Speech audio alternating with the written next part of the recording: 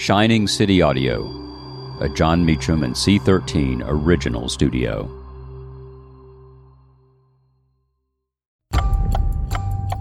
September 15th, 1963. Ku Klux Klansmen bomb Birmingham's 16th Street Baptist Church. I'm Jon Meacham, and this is Reflections of History.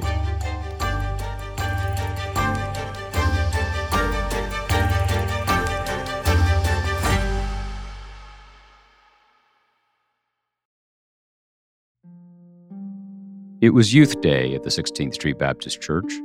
On Sunday, September 15th, 1963, 4 young girls were slated to lead the 11 o'clock service. They had just finished the day's Sunday school lesson. Its title, The Love That Forgives, in Mrs. Ella C. Demand's class when the church was dynamited by Ku Klux Klansmen, killing Addie Mae Collins, Cynthia Wesley, Carol Robertson, and Carol Denise McNair. The Washington Post wrote, "Short of a mass Holocaust, the bombing of the Negro Church must be considered a maximum tragic failure in race relations." To bomb a church on a Sunday morning was to strike at the heart of everything the civil rights movement, and decent people everywhere, held dear.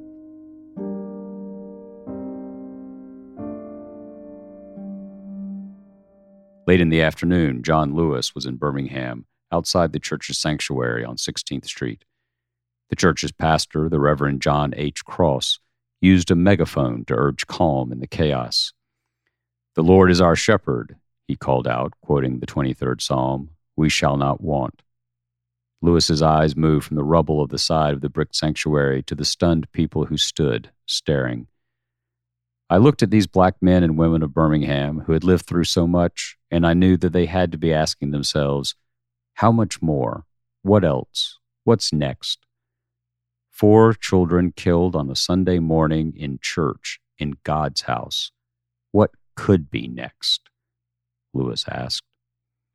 The dynamite had blown out the face of Jesus in one of the 16th Street Church's windows. Martin Luther King Jr. preached later in the week at a funeral for 3 of the 4 young women. God still has a way of wringing good out of evil, he said from the 16th Street pulpit.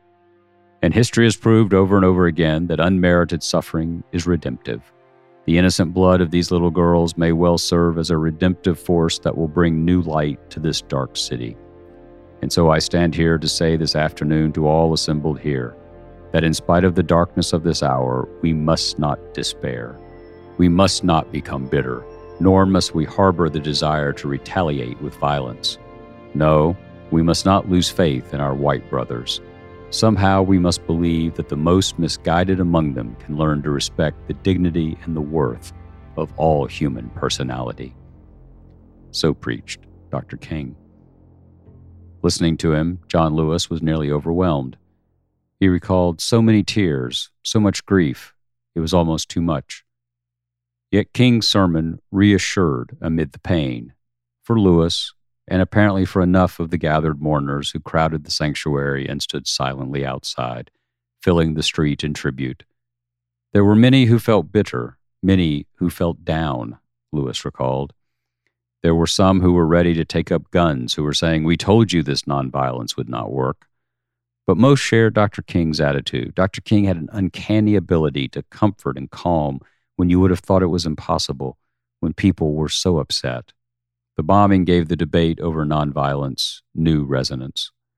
Lewis remembered, after the church bombing, after so many violent episodes, and there were so many, in so many different places all over the South, people would say, how can nonviolence defeat violence? The Klansmen don't go to funerals. We're the ones who go to funerals. But we couldn't give up. Violence was not an option for us. Not if we wanted to prevail. Not if we wanted the beloved community.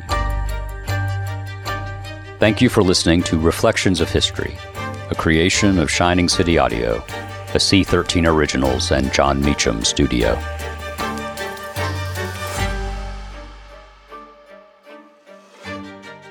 Reflections of History is executive produced by me, Jon Meacham, and Chris Corcoran, Chief Content Officer and founding partner of Cadence 13. Production and editing led by Lloyd Lockridge and Chris Basil. Production assistance and operations by Andy Jaskowitz, Adam Macias, and Kelly Rafferty. Cadence 13 is an Odyssey company. I'm Lauren Sherman, the writer behind Puck's Fashion and Beauty Memo line sheet, and I'd like to welcome you to my new show, Fashion People. On every episode of Fashion People, I'll be talking to insiders about the stuff we're all whispering between the press releases, from M&A rumors to celebrity stylist dish to the future of legacy media.